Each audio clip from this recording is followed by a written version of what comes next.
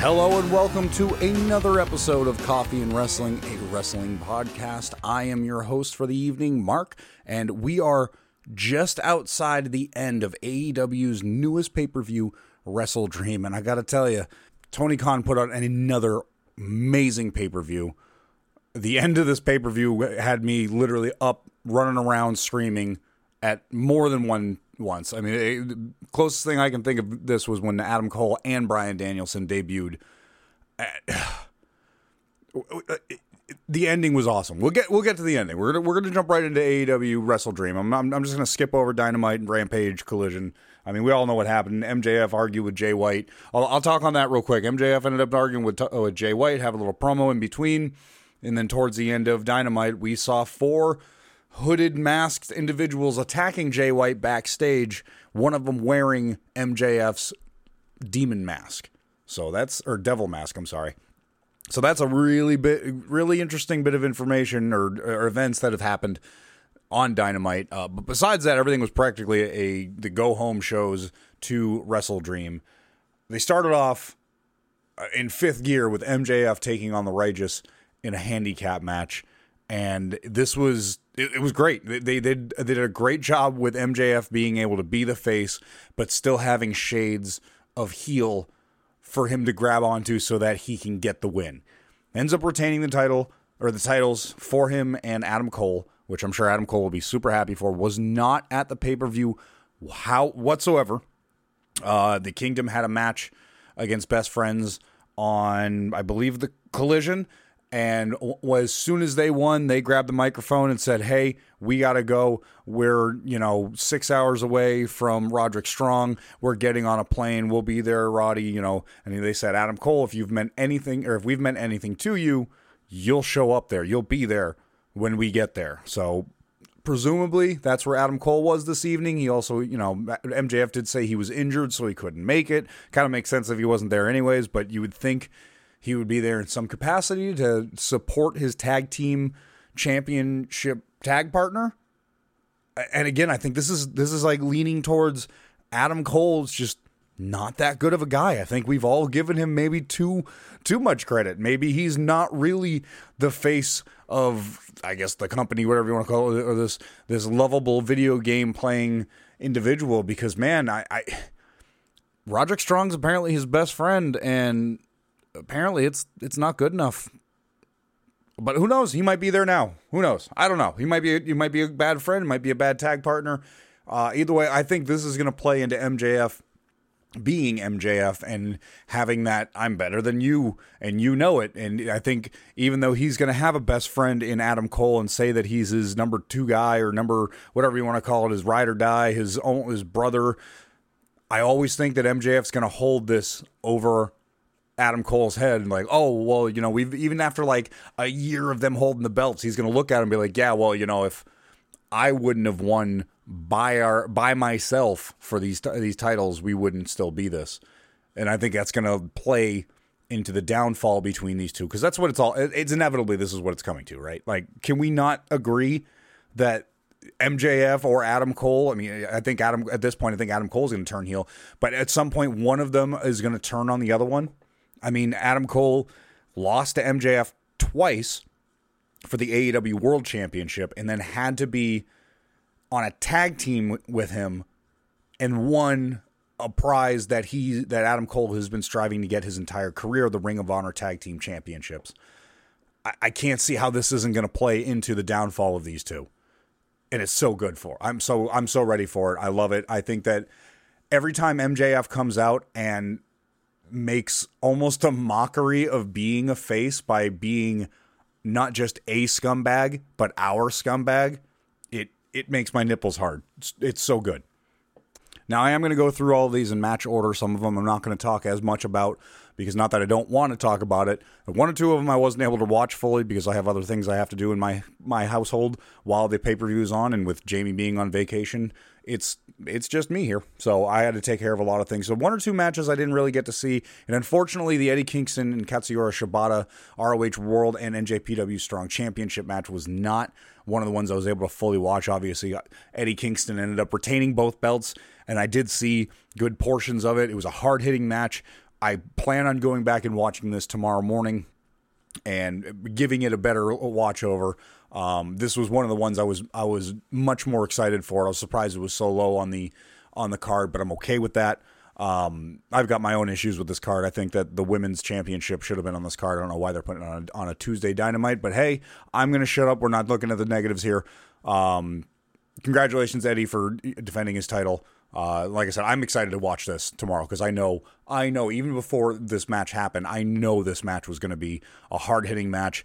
Both these men were going to lay it out on the table. You've got Eddie Kingston, who's just become the ROH World Champion, and he's been the NJPW Strong Openweight Champion. And then you've got Shibata, who's the ROH Pure Champion. And I mean, it's so good. Such a good matchup. Can't wait to go back and see these two. And of course, we had Chris Statlander defending her TBS championship against the House of Black's Julia Hart. This one I was really conflicted over when I did my predictions. I don't even remember. I got to go back and look at my predictions now to think about it and see how well I did. I know I did perfect. I got everything right. I know I did. But Chris Statlander and Julia Hart, I was really torn over pulling the trigger on who I thought was going to walk away from this. I know I picked Chris Statlander, and I know I picked right because you got to go with your girl. But like I said, the entire match, there was a couple of false finishes, and there was a couple of times I was looking at Julia Hart going, oh yeah, this is it. She's going to get the win. She's going to win this, and she's going to be the TBS champion. And I think she would have done an amazing job being being a champion, but it wasn't her time, and that's okay. That means we just develop her more so that when she wins that or a belt, it's going to be even bigger than it would have been tonight. But glad to see Chris walks away with the belt again, see that championship reign continue on. She deserves this championship run, especially after injuring both knees, one right after the other. Although if you watch this match, you wouldn't have known that she ever injured her knees because both of these women put on a hell of a match.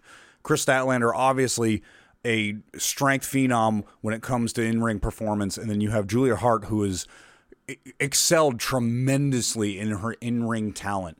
I mean, just her presentation alone is miles from when she first was on AEW Dark with the Varsity Blondes, being this clean-cut cheerleader. I think when I first saw her, the first thing I thought of was like, oh, she's one of the, not anything special. I didn't think there was anything special about her. She was just kind of a run-of-the-mill new girl that was just getting run through the process to get more experience. And I mean, that's really what she was. And then they had this little bit of an angle with the House of Black where she got that spray in her eyes, and it is developed into such a good character, and it's done it so naturally. And AEW has been criticized so much about storytelling, long-term storytelling, and this was one of the best examples of them actually hunkering down and really getting behind their homegrown talent and putting some emphasis and putting some story and putting some reason for why they're the way they are on screen. And I think they've done an amazing job with her. I think that this is just a small back step for her on her way to get a championship. But even without winning tonight, Julia Hart looked great. And both of these women did an amazing job tonight. There was also a number one contendership match for the AEW World Tag Team Championships between the Young Bucks, Lucha Brothers, Orange Cassidy and Hook, and the Guns. I really thought that Orange Cassidy and Hook were going to walk away with this. I don't think we're done with this tag team. I really hope not, because I'm really enjoying it. The backstage chip eating is one of my favorite segments on AEW. I'm not even going to go into this match. Great match. They did all the spots you needed. The only criticism I had in this match was Ray Phoenix. Only about halfway through the match, he was favored his shoulder. Made it look like he was really in a lot of pain. They dropped him out of the match and they brought him to the back. Supposedly, after the pay-per-view, it's come out that it was a storyline injury that they were just reserving him for Wednesday night. I hope that's the case, because it seems like every time Ray Phoenix is on a pay-per-view, especially when some type of championship is involved, i.e. when Luchasaurus put him through a table and completely destroyed his arm, he always gets injured. So I'm really hoping that it's just a storyline, that it was just, like I said, just to preserve him for his health on Wednesday night. If not, I hope he has a speedy recovery. But the Young Bucks walk away with the championship, with the number one contendership match. Now they're also the ROH Trios Tag champions with Hangman Adam Page. So interesting there. Like, could they be double dippers with belts, but Hangman's only got the one? It's an interesting dynamic. Plus, FTR versus the Young Bucks. Spoilers, FTR wins later. We've done it. I don't think we've done it right. I think another one might not be a bad idea. But who knows? Tony Khan's always got something up his sleeve. He might not even have FTR as the champions when the Young Bucks want their shot. So we'll see what happens. So as I'm sure a lot of you know, when you have a match on a pay-per-view that has no championship involved, that doesn't really have much of a storyline involved, that doesn't have much of really anything other than just two guys or girls mad at each other and just want to fight, call it a grudge match. And if there was a definition of a grudge match, it would be Swerve Strickland versus Adam Page. There's a couple times I was questioning whether this was more of Adam Page shooting on people or if this was a match. Because, man, some of this stuff looked painful. Some of the stuff Swerve did, some of the stuff Hangman did. I mean, Swerve ended up twisting Hangman's arm back and then kicked it. And I think somebody clapped when it happened because it sounded like they were almost trying to superimposing a popping noise indicating like Hangman broke his arm. Fortunately, they didn't play into that. I think that was just circumstance or it was somebody just making a noise. But, man, these two, in such a short amount of time from not speaking for however long, I don't remember last time these two even had a promo with each other, to within a handful of weeks having these guys have such a bitterness between the two of them. Swerve just came out like Hangman's being a bitch and I'm calling him out for it. And it was kind of out of nowhere. I mean, I feel like with Swerve, they've done some things with him. They had him feuding with Darby Allin and he had damn near murdered Nick Wayne. And they had to kind of back off on that when AR Fox couldn't make it to London for All In. And, with the Mogul Embassy, they had two of them. They had, what was his name? Trench and somebody else. I can't remember who. Parker. He's hurt, but Trench ended up getting hurt and getting released. So you had to kind of back that off a little bit. It just feels like every time, and I've said this before, it feels like Swerve just gets into these rivalries and unfortunately comes something completely out of his control. He gets screwed out of the program. And I feel like this was finally one that he was able to come in full circle. I mean, he did it with Darby this last time, but the Seattle crowd, props to the Seattle crowd. Holy hell, did that crowd come? I almost said, did that crowd come? Holy crap, did that crowd, they killed it. From the minute, now the pre-show, the 0 hour, it took them a minute to get kind of hyped up. I think when Daddy Ass and the Acclaim came in and defended their titles, that was when the crowd really started to get moving. But as soon as the pay-per-view started at 8 p.m., Seattle did not sit down. They absolutely blew the roof off. And anytime anybody, like a hometown guy was there, like Swerve, oh boy, you would have thought Hangman Adam Page came in and beat up everybody's mother in that place. They hated him. There were fuck Hangman chants. There were Hangman sucks chants. I mean, anything and everything. And I mean, I'm pretty sure Swerve's supposed to be a heel. And Hangman's definitely supposed to be a face. But it didn't matter. The Seattle crowd, they made this match 10 times more intense than what it already was. The amount of support they had for Swerve was phenomenal. And one of the best matches of the night. All right, and that moves us on into Wheeler Yuta versus Ricky Starks. Again, another grudge match. Another just, I'm mad at you, you're mad at me, let's go fight and beat the hell out of each other, and these two definitely did that. Ricky Starks ended up getting the deserved win. I think it was smart doing this. Wheeler Yuta's kind of on a losing streak. By the way, Jon Moxley was on commentary for pretty much every BCC match. Amazing. It wasn't like he had groundbreaking commentary, just it was a great little bit of flavor to add to the commentary already. But unfortunately for Mox's stablemate, Wheeler Yuta was not able to get the win. Ricky Starks hit him with a gnarly spear and a Rochambeau, gets the win. Awesome to see it. Love Ricky Starks. Love seeing him getting wins on pay-per-views. Want to see more of it. I just want to see more of it. Give me more Ricky Starks winning. Give me more Ricky Starks. Give me more Ethan Page.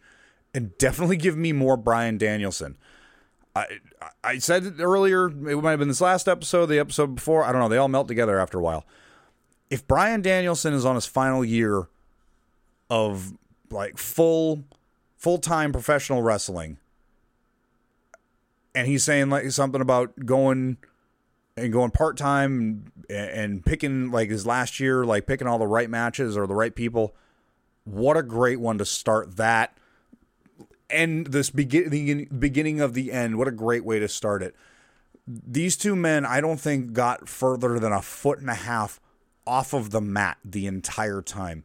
It was almost all technical ground wrestling, violent strikes, open hand chops, submission holds, reversals, awkward pins, just one generation versus another generation, but both men would be able to stand toe-to-toe if they were both in the same generation. If you had Bryan Danielson and Zack Sabre Jr., both of them at 25 years old, both of them in Ring of Honor, NJPW, WWE, AEW, whatever promotion, these two men would be they would be your top guys. They would be absolutely amazing if they were, I mean, they are right now. The age gap is there.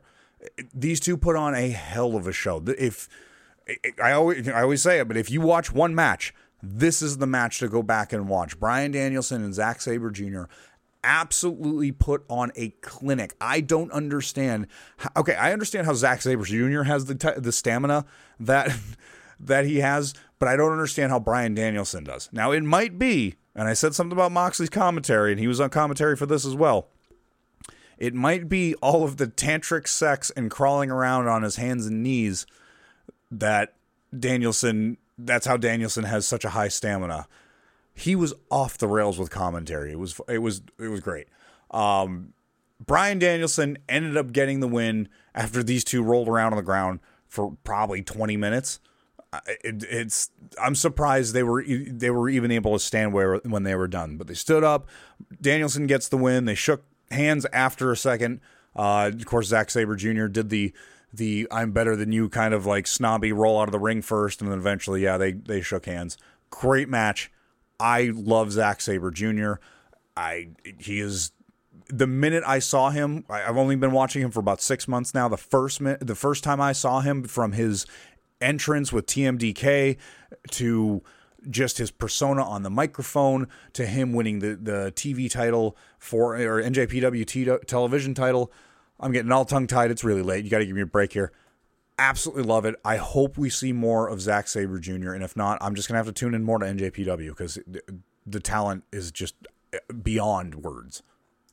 Getting down to the last couple matches here. Unfortunately, this was one of the matches I wasn't able to fully watch. I was in and out. I had a couple of things I had to take care of. Chris Jericho and the Golden Lovers took on the Don Callis family, consisting of Konosuke Takeshita, Will Ospreay, and Sammy Guevara. I saw a handful of spots, but I can't comment on it just because I didn't see enough to really pass judgment on it. Not that we're judging anything here, but if I'm going to give my honest opinion on it, I'm going to have to sit down and watch it. Fortunately, Jamie hasn't watched a single bit of wrestling since being out of town, so she has Raw. She oh my God, she has so much wrestling she has to catch up on, so I'll be able to go back and watch a couple of these matches with her. I'll watch the whole damn pay-per-view again. I don't care. It was a great pay-per-view. But the Don Callis family was able to cheat their way into getting a win. I did see the ending of the match, so I'm sure we're not done here. Chris Jericho, Kenny Omega, and hopefully Ibushi we'll see more of in further AEW programming. I'm sure we're going to see more of Don Callis. By the way, I'm gonna bring down the fourth wall here. So if you're one of those ones you don't like seeing, what's beyond the fourth wall, there's a picture circulating the internet of who was the cameraman for Don Callis and Takeshita when they were in Japan, telling Kenny Omega that they're in Japan looking for Ibushi. And if you find the photo, it's Kenny Omega. He's like stooped down with a phone, and it's just, I know it's wrestling, and I know it's supposed to be entertainment, and I know a lot of people have an issue with, oh, you're breaking kayfabe. I'm not one of those people that if you break kayfabe, you break kayfabe. It's entertainment. It's TV. If you have a problem with me saying that Kenny Omega was the cameraman for Don Callis' promo on Kenny Omega, then you're going to have a real big problem knowing that the dad from Malcolm in the Middle ended up dying because he had cancer and he just made a whole bunch of meth. So it's one and the same. Stop getting so mad about it. It's just TV. Like, it's wrestling. It's entertainment. These are entertainers. These people, Don Callis is not scouring Japan going, I'm going to kill this guy just because I don't like you. It's a great picture. It's funny as hell. I was giggling like an idiot when I saw it, and you should too. So the Young Bucks won the number one contenders match for the AEW World Tag Team Championship. And I've already ruined the ending of this match if you haven't figured it out already. FTR took on Aussie Open for the defense of those title belts. Great seeing some up-and-coming talent or up-and-here talent with Aussie Open taking on some tried-and-true veterans of the industry right now.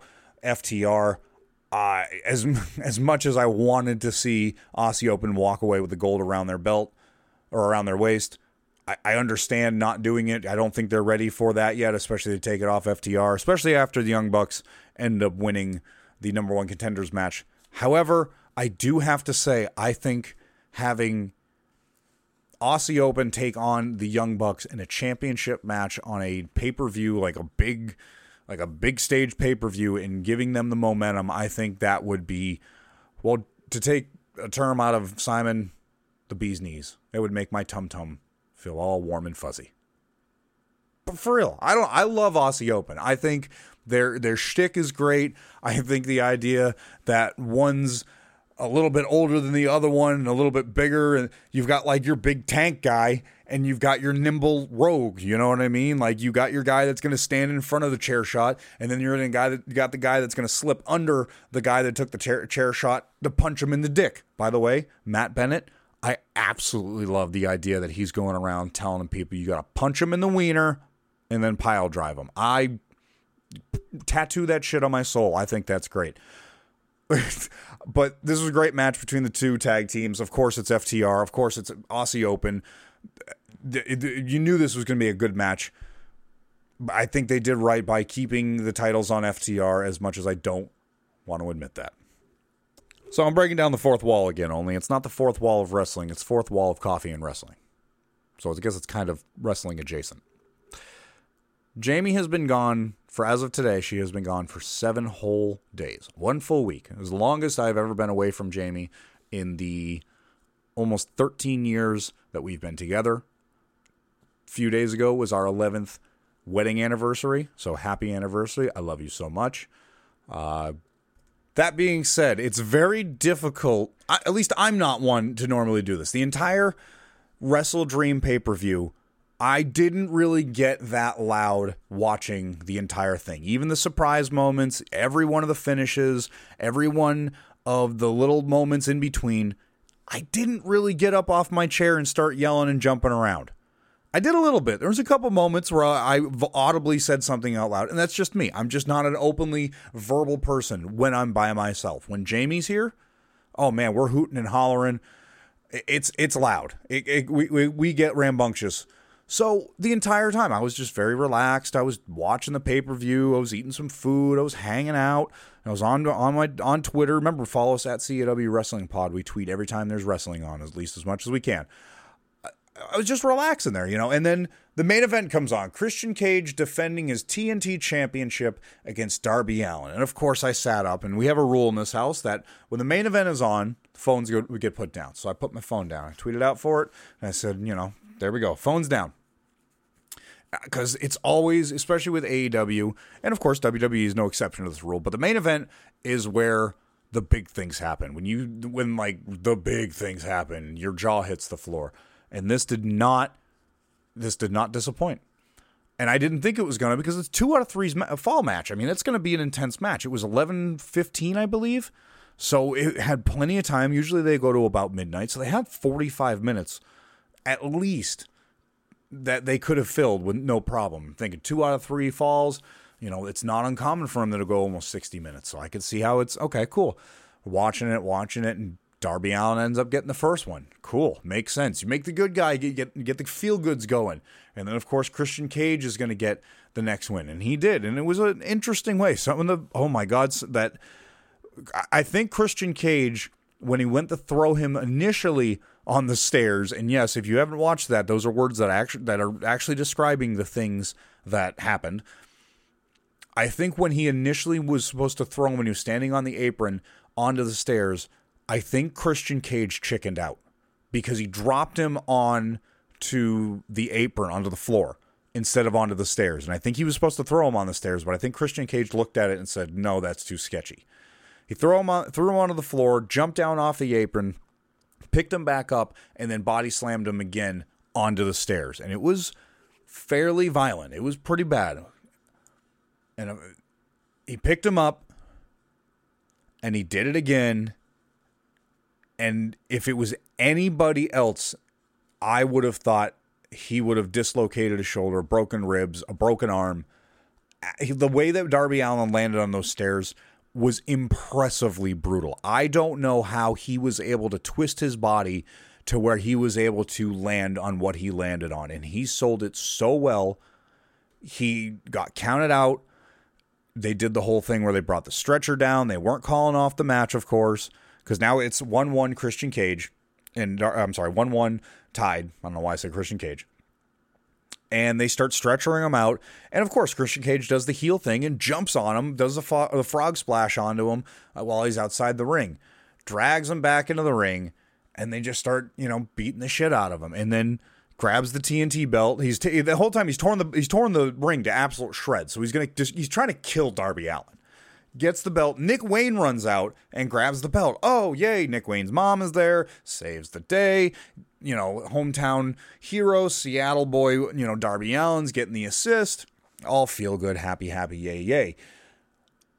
When he gets in the ring to help Darby and he turns, instead of hitting Christian, blasts Darby with the TNT championship, I lost it. I stood up. I yelled. My daughter came running out of her bedroom thinking something was wrong because I was screaming so loud. Congratulations, AEW have swerved me once again. Absolutely took me by surprise. Nick Wayne plows Darby Allin with the TNT championship, and then Christian Cage covers him for the win and retains the belt. And at this point, I was gone. I was just in shock, pure and utter shock. I was standing up, walking around, completely in disbelief of what I just saw. They got me so good. Not once did I think that. I don't think the crowd did either. The crowd, oh my God. And then the beatdown began. And as the beatdown began, the gears in my head started going. We're not cutting. The pay-per-view's still going. And then out comes Sting, and they're not cutting his music. Sting starts getting beat down. Luchasaurus comes out. And it's just, I start thinking, oh my God, what about Adam Copeland? And God damn it, AEW, they got his music. They got his look. They got the pyro. The only thing we don't have is we don't have Edge and Christian. We have Adam Copeland and Christian Cage. Adam Copeland is All Elite. The rumors, all of the speculation, all of the, well, he might go here, well, he might go there. He is All Elite. We have Christian and Edge are in AEW. The Hardys are in AEW. Team 3D were just on Impact 1000, and if I understand correctly, Devon might be under, and Bubba Ray as well, might be under a Legends contract, but I don't know. I don't know 100%, but there is the possibility that you could have three of some of the most influential tag teams in the past 30 years of professional wrestling. That you could there's a possibility that we could have that match again.